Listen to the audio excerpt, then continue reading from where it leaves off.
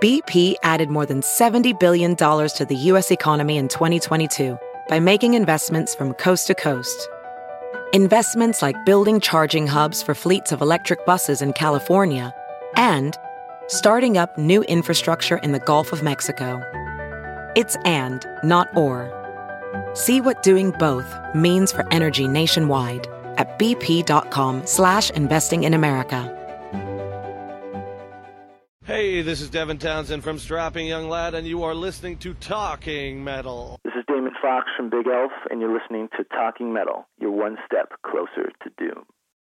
Hi, this is Glenn Tipner from Judas Priest, and you're listening to Talking Metal. Hi, everyone. This is KK Downing of Judas Priest, and you're listening to Talking Metal, so you know what to do. Crank it up. Hi, this is Ian Hill from Judas Priest, and you're listening to Talking Metal. Everybody, this is Rob Halford, the Metal God from Judas Priest, and you're listening to Talking Metal. I am Dan Lorenzo from the Cursed Hades Nonfiction and who knows what else, and I love the show Talking Metal, which is what you are listening to right now. Hello, this is Tony Iommi, and you're listening to Talking Metal.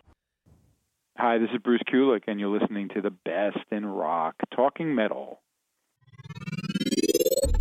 The best hard rock, the best heavy metal, Talking Metal, a podcast hosted by Mark Striegel and John Astronomy. Available through iTunes and most other podcast providers. Feel the power, feel the glory. TalkingMetal.com. Hey guys, welcome to episode 301. We are very honored. On today's show, we have Bruce Kulick. Bruce Kulick has been one of my favorite musicians since I first heard of him in 1984, and then I went back and looked at his older catalog, his stuff with Blackjack and groups like Meatloaf and the Good Rats. Bruce, of course, you guys know him from Kiss, and he is one of the greatest musicians, greatest guitar players, and coolest people that I've ever met. A Talking Metal toast to Bruce Kulick. We are broadcasting here from Jersey City, New Jersey. Podcasting, definitely. I guess, not broadcasting. Yeah, right? podcasting. It's a kind of a broadcast, so to speak. But yeah, guys, we have Bruce Kulick. Bruce has a brand new album out. It's called BK3. You've got to go pick it up. It's in all your stores. A great company called Rocket Science is making sure it's in all your stores. And you got to check out Bruce's website, which is brucekulick.net. Actually, it's kulick.net, not brucekulick.net, but KULICK.net. And go there and find out all things Bruce. And use the links to actually buy Bruce's new record, BK3, off of iTunes. We'll have those links. They open up your iTunes. We get a small percentage of that. And, of course, you help Bruce out because you're legally buying his music, which is what we encourage you to do here on Talking Metal. No doubt about it. Here's a letter. Mark and John, just want to drop you a line saying thanks for putting out a great podcast. I work security at a university here in Wisconsin, and they shut the campus down for the holidays. Not a soul around for over a month. I discovered your podcast a few days before the shutdown and was able to listen to you guys while I did my rounds, uninterrupted. I would load up hours of your episodes, and it made my nights fly by with all the great music and interviews. Keep up the excellent work, and is there any way in the future you could do one with Skeleton Witch, which is a very good band out of Ohio? Sincerely, Doug Metal Dog Masters. Thanks, Doug. Thanks, Doug, man. We'll keep Skeleton Witch on our radar, and as you may or may not know, I used to live in Wisconsin for 2 years, Mequon, Wisconsin. So thank you. And let's get into a little Bruce Kulick here. This is Bruce and Kiss with a little sound sample, Childhood's End, on Talking Metal. I lived a life of illusion and you had your kicks. So what? There's nothing left to do. And your crucifix, as if what I thought mattered much to you. And you were always my friend from childhood's end. It was forever and never did you understand. It's childhood's end, never the dream. What you just heard was Kiss off of the Carnival of Souls record, a great overlooked record. Bruce is going to talk about that record with us in this interview you are about to hear on Talking Metal. Without a doubt. And I have to say, Childhood's End is my absolute favorite song on that record. Yeah, great song. Such a great song. And Bruce does a great job with that, as does Gene. Great Gene song. Let's get into the interview. We'll hear some new Bruce music leading us in and leading us out of the interview. Sound good? Great. And I want to thank Bruce Kulick for appearing on Talking Metal Live and also on Talking Metal. He's been a friend of ours for many years, and he's been on Talking Metal numerous other times as well. So thanks, Bruce, and we're going to get right into the interview after we hear a little Bruce Kulick music. Go buy this music, by the way. And here it is, BK3, Bruce Kulick.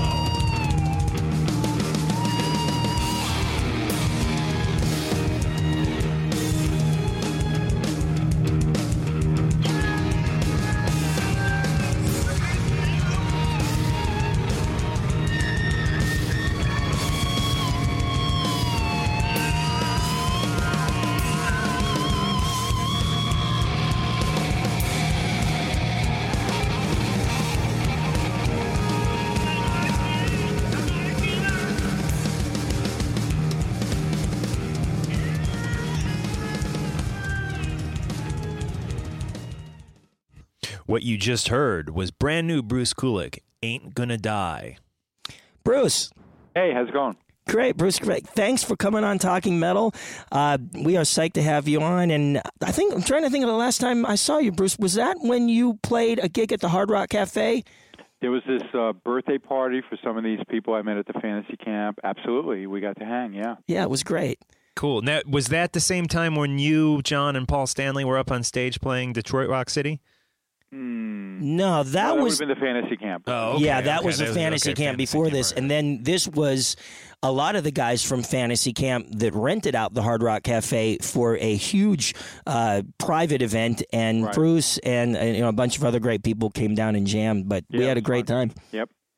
So, Bruce, congratulations on BK3. What an amazing record. We're blown away by it. Thank you. Believe me, I think you can tell from listening to it that there was a lot of energy and effort and money, and every detail was carefully, kind of gone over with a fine-tooth comb. And when you have the benchmark of like Revenge as your favorite record and aspiring to do a solo record as sonically as big and musically entertaining as that's a tall order, of course. So No I have doubt. my work cut out for me. Cool. I mean, the first single off the album was "Hand of the King," which I heard, and for a split second I was like, that's Gene singing, but no, that was not Gene singing. Can you talk about who actually is on the record, starting with the vocals on "Hand of the King"? Right. Well, obviously, Nick Simmons is Gene's son that everybody's kind of gotten very familiar with from the Family Jewels show. And Nick genetically shares something there with Gene, although I see him also as a cross between Gene and Jim Morrison in a way. You know, he's kind of got this brooding, big, deep voice. Yeah, I was going to say slightly lower register, you think, than Gene? Exactly. Yeah. And his kind of like his style, or like what he aspires to, is a very interesting kind of eclectic blues thing, and I mean deep blues, dark, deep South. You know what I mean? Wow. So when Jeremy, who produced the record with me, and I got together with Nick, and we said, so you know, what turns you on? What are you into? He started playing us a couple of bands that we were only mildly familiar with, but then he would talk about some of these blues greats from the Mississippi. You know what I mean? And cool. that kind of shocked me, that he understood so much about that. He also knows everything about every Kiss album that his father did. Really? Wow, that's pretty cool. Yeah. And then, obviously, the goal was, once Gene offered him up for my record, was, okay, what song could we have him appear on? You know, because at the time, that track, which became "Hand of the King," was already cut musically. It's just, you know, there was no vocal or lyrics. There were some ideas from Jeremy and I, but it wasn't yet done, you know. So he immediately gravitated to that one. We gave him a choice of two, hoping that he would bite on one of those, and he loved that track. And having his take on it, especially he probably actually sang it and worked on it when he was 19, 20. He just turned 21, you know.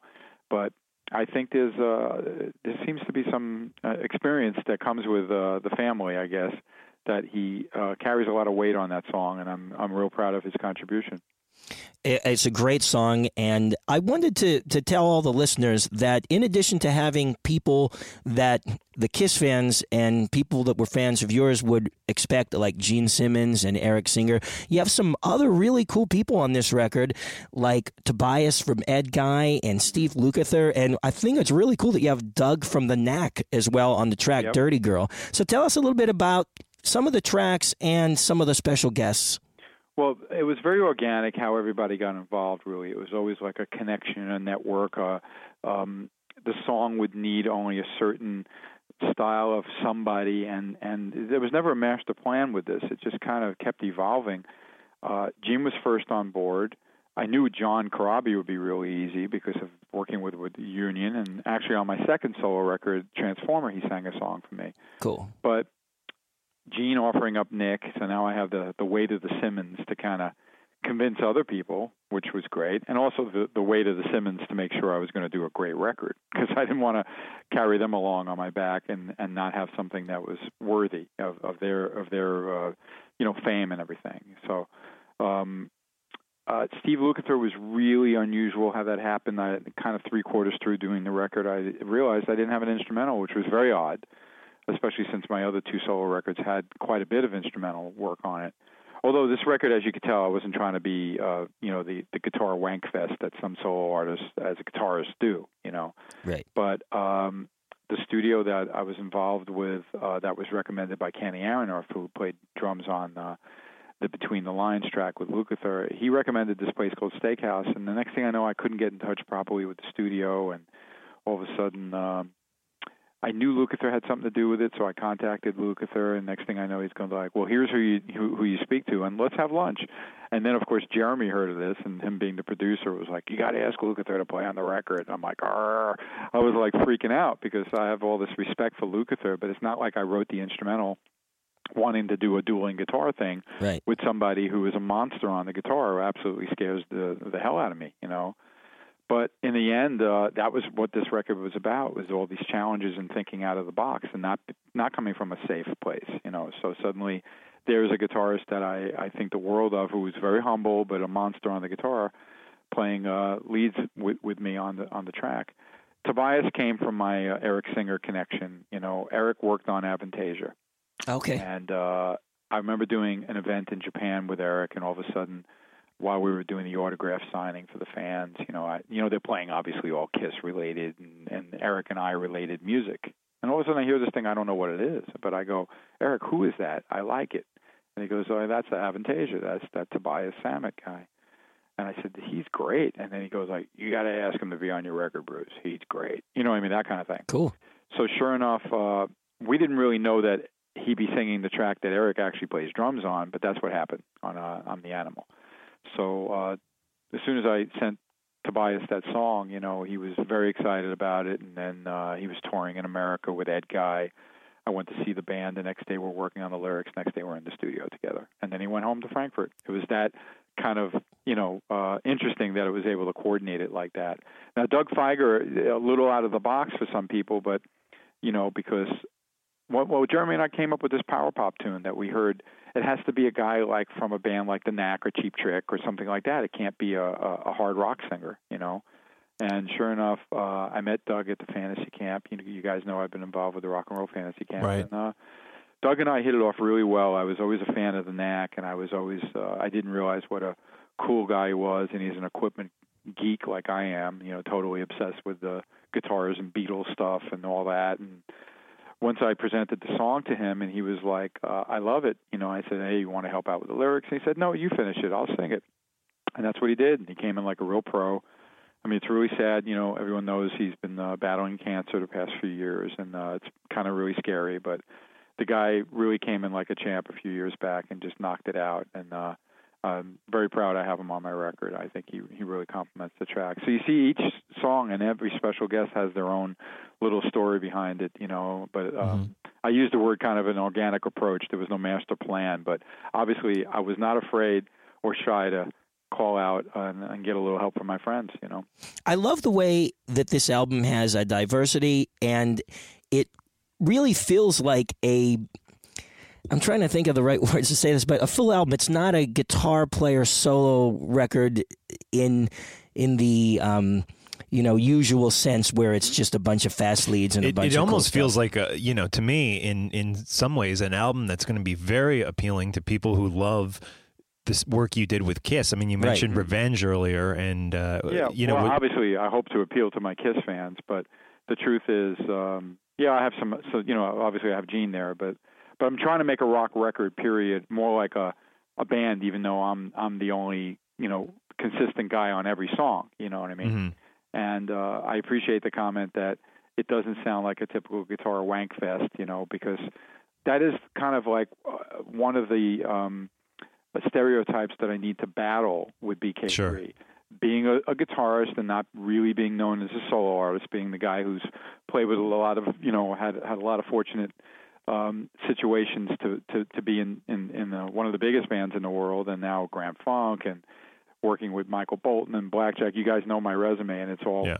I'm not the front man, I'm the guy doing the hopefully in everyone's view the quality guitar work, But the truth is, this record was always about the songs and always about a whole cohesive effort, and not look at me riffs, as guitar players like to joke about. I think there's plenty of my riffing, and there's plenty of kind of fancy guitar work, and some, Jeremy's very helpful when it comes to crazy things like wacky harmonies and layering the guitars in a very symphonic way, and there's certain tracks that present that, but it's still all about the songs and the performances. There's one track that I wanted to talk about, Bruce, and I know it's a sensitive subject, but for all of our listeners who aren't aware, tell us about I'll Survive.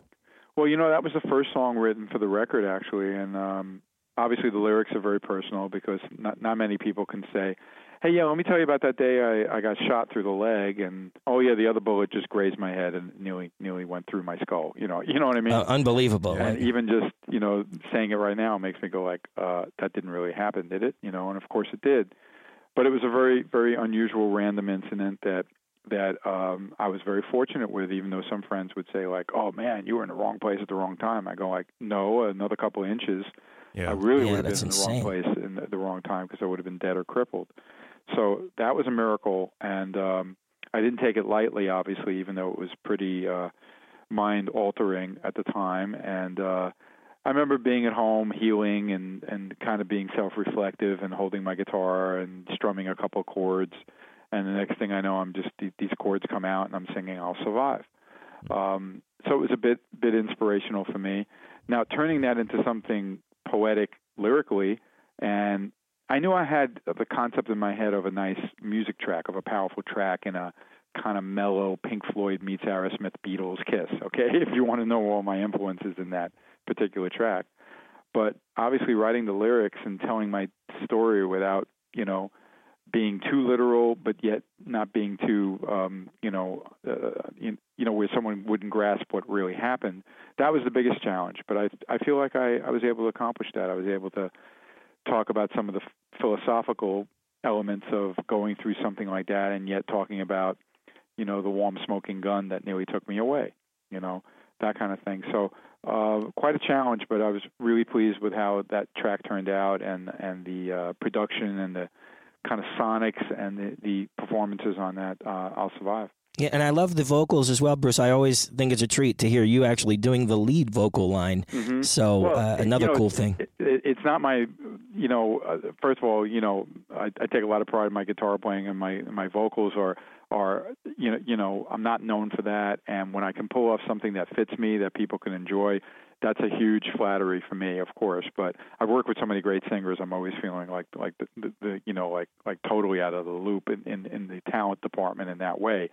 But I have to thank Jeremy for pushing me and making me feel more comfortable, and my engineer Brian Virtue, who picked a really cool kind of setting with my triple tracking on that song that gave, as soon as I heard it, I was like, oh my God, I sound like something 60s or 70s, and I like it. You know what I mean? Cool. So there's something to be said about the vocalists finding the right effects and the right sonic thing where their voice should fit in the track, and my team did that for me, so I'm very, very grateful.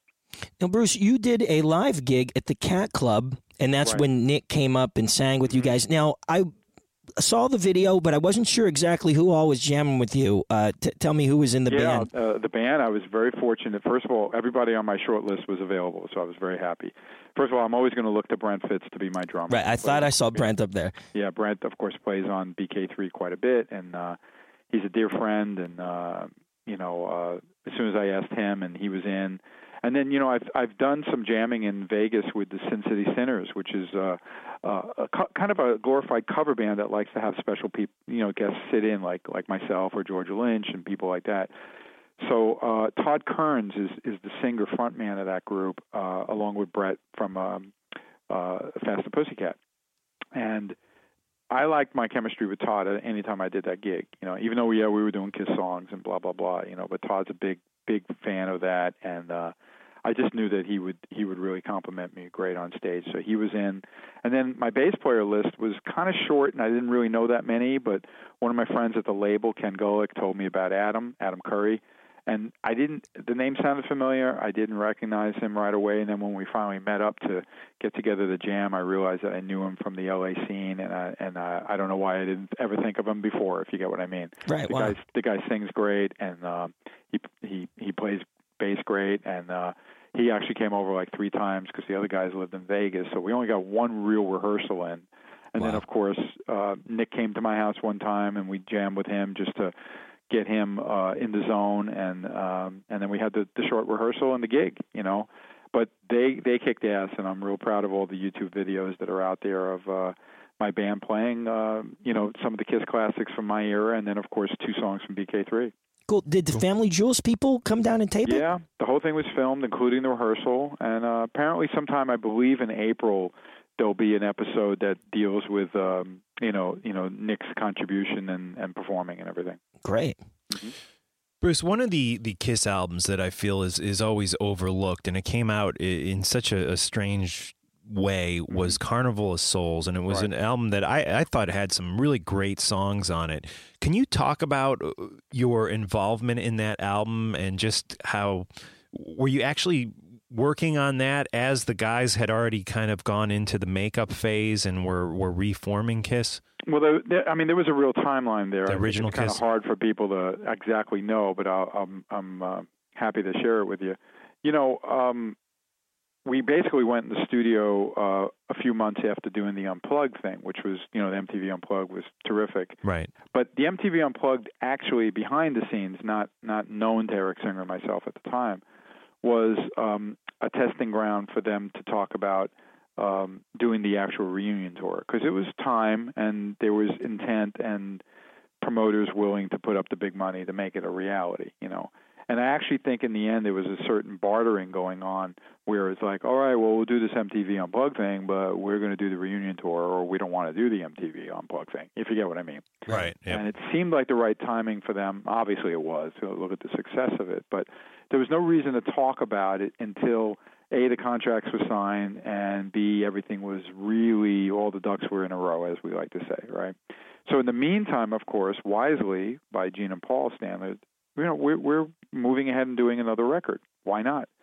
What better way to put the pressure on Ace and Peter to behave while the negotiations are going on? You know what I mean?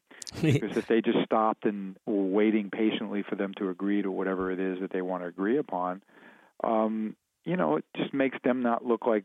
I just thought it was a wise business move to keep all the eggs in one basket, if you know what I mean. So the non-makeup band is moving forward. The potential opportunity of a reunion tour is moving forward.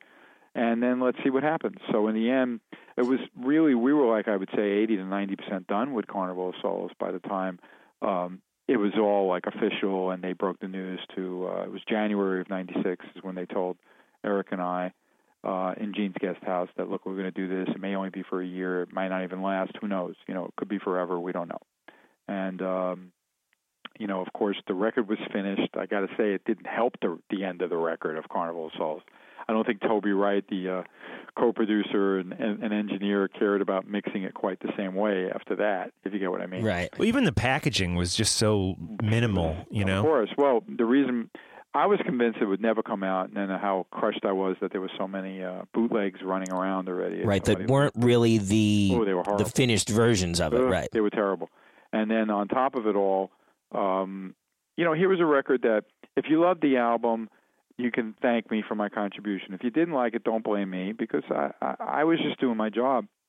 They wanted a lot of heavier riffs when I say heavier than Revenge, if you know what I mean. Right. So we moved ahead and did a very dark Kiss album, maybe darker than most, but that's not the point. The whole idea was to move forward, and that was the path. I know Paul never liked the record. Talks it down now, and he's entitled to that opinion. But I was just following along what they wanted. You know what I mean? Right. And I know Gene isn't that embarrassed by it or anything. But by the time, it was almost a contractual thing to put it out. I mean, let's face it, the record company spent the money, and Kiss always gets respectable, if not big money. So what are they going to do? Say no, we're not going to put it out? Right. I'm sure it came down to if you don't put it out, then you're going to pay us back.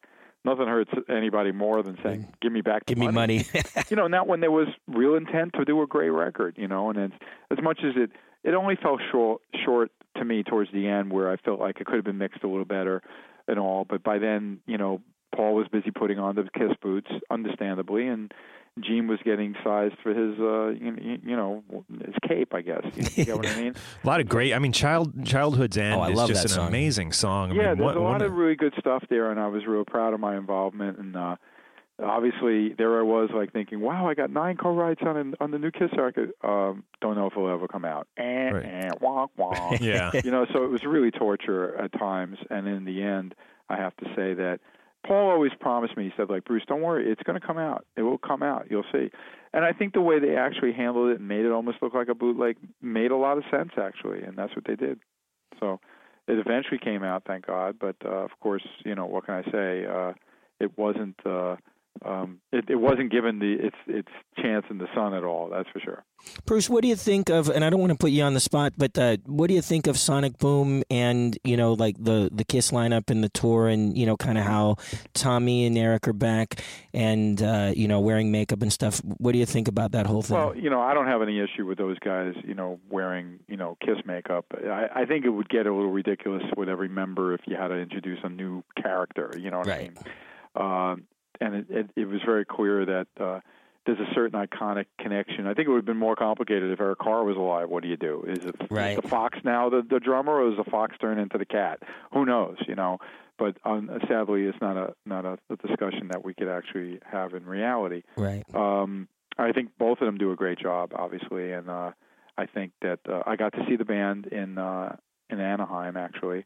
Yeah, I saw the great pictures on your website. Yeah, and the show was terrific. I mean, Kiss, always in an arena is always, huge and bigger than life and exciting. And they treated me great. It was great to be backstage and hang, because it was the first time I actually saw Eric in makeup with the band, because I did see Kiss on the Aerosmith tour, but that was Peter and Tommy, Right. And I think Tommy does a really good job as the spaceman ace kind of role that would never really be that comfortable for me, to be quite honest, because right. I kind of represent the non-makeup era, and for me to become the spaceman, I think is a bit of an awkward job for myself. Do I miss being in Kiss? Absolutely. I'm really proud that they moved forward. Here's an opportunity where I remember when Gene was saying, like, no reason to do a record, everybody just steals music, blah, blah, which is partially true.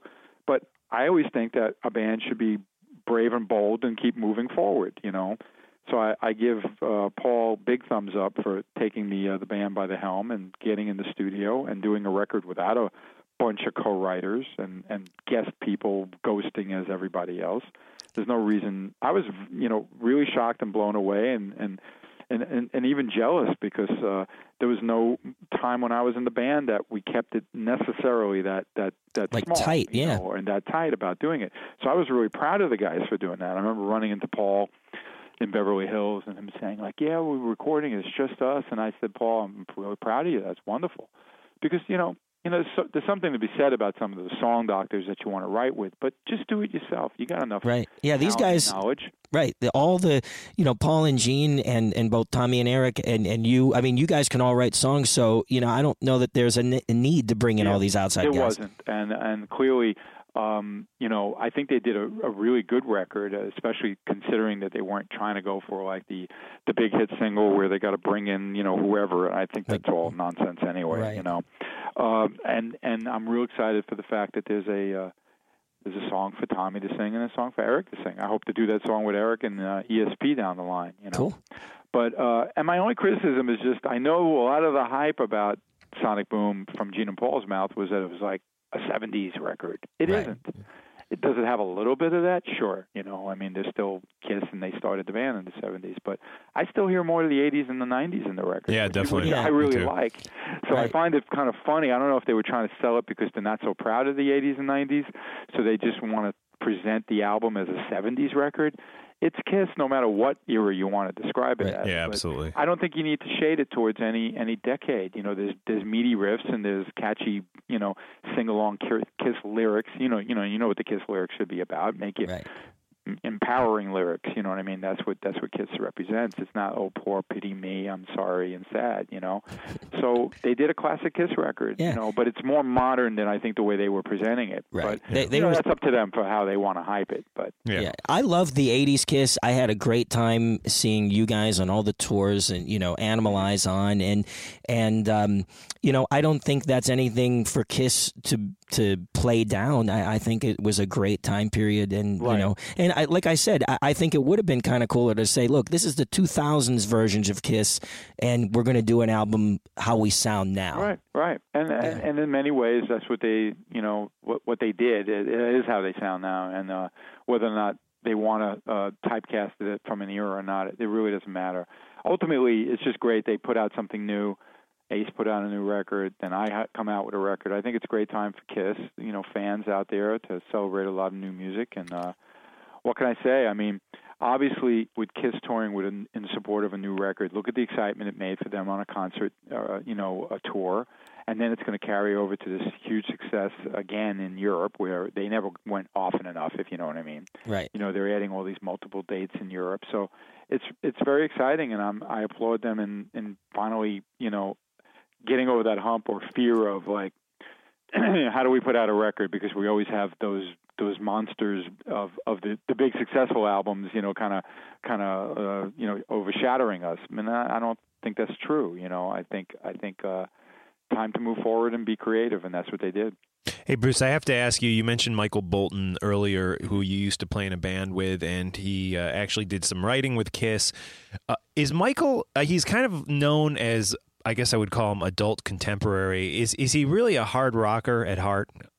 Well, I mean, originally you got to understand my experience with him, and it's very ironic that lots of times when I'm asked about, and you worked with Michael Bolton, and they forgot that at one point he was totally a rocker. He was more trying to look like David Coverdale, and we were into Bad Company and Led Zeppelin, and right. and we were on a bill with Peter Frampton, and later on we played with Bob Seger. That's certainly not adult contemporary, but I think once the Blackjack thing didn't take off the way the label hoped and everything, and he went into his corner, and I just joined. I probably just joined the Good Rats, just something right, a steady okay. gig, which was a good place for me to keep in shape, shall I say?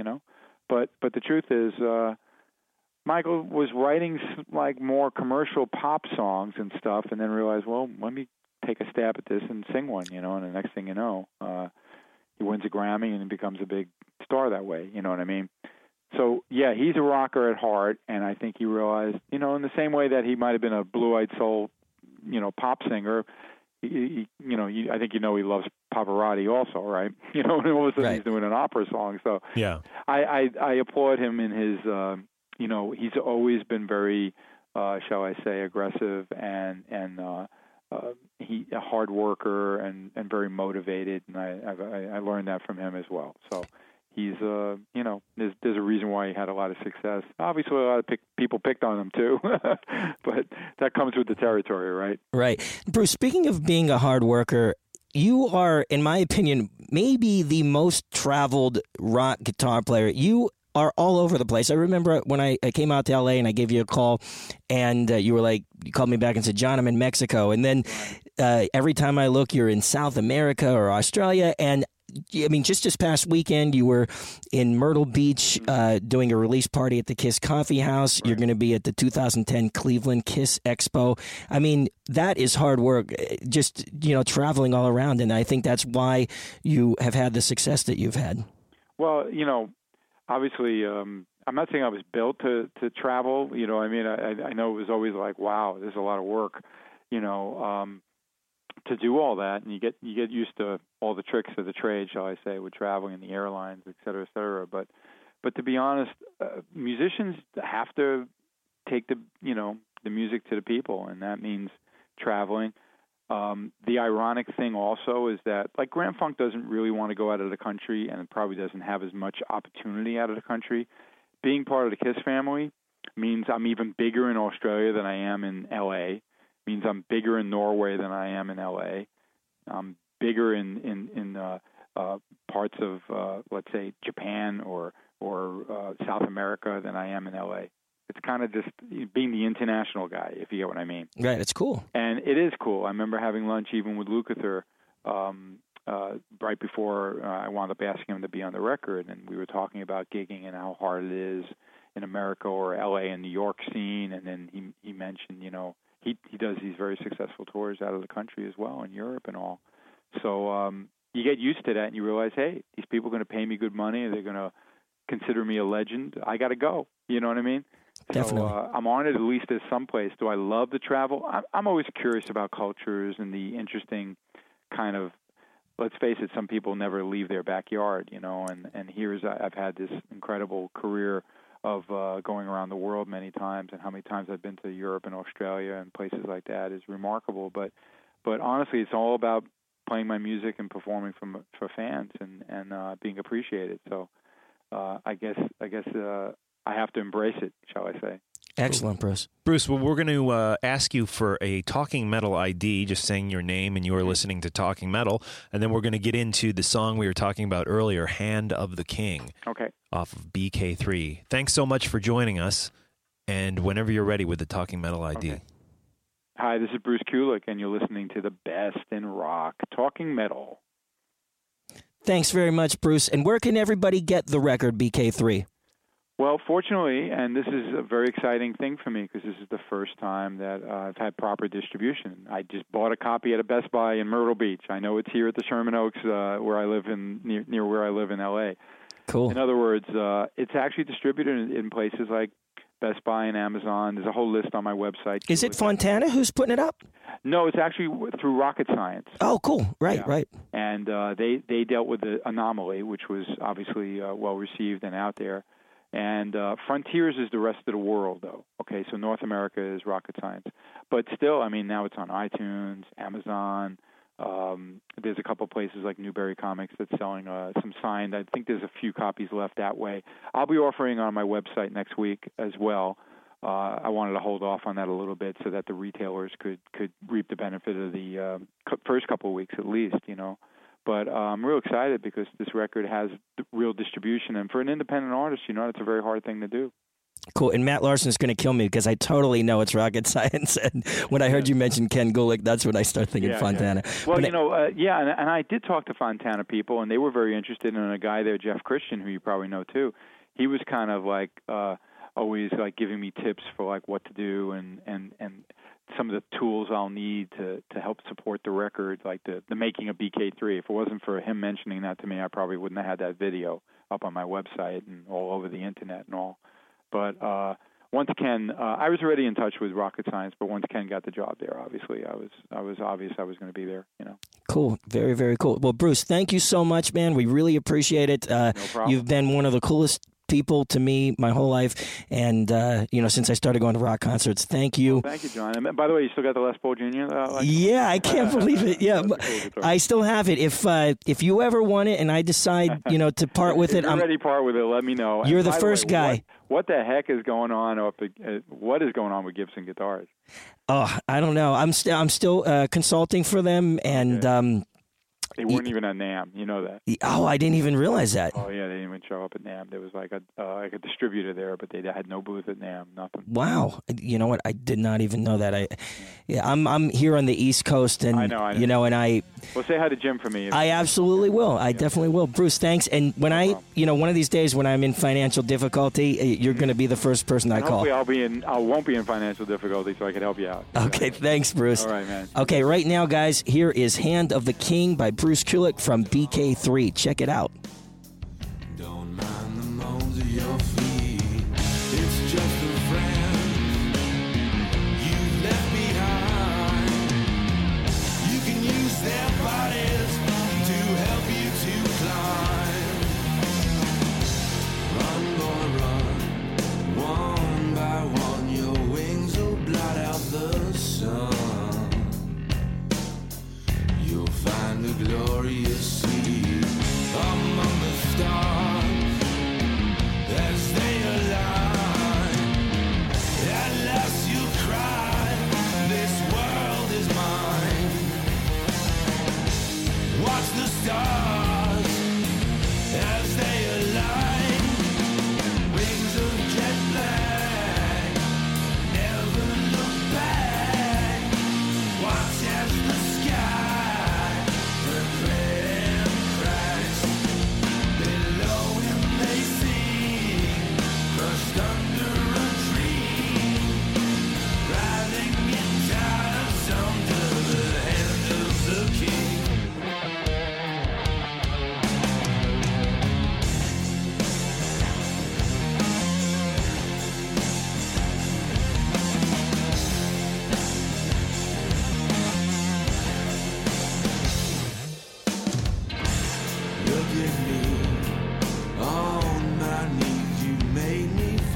my dream, broken my sword and my shoulders, wealth of red, I should be dead, but your face just won't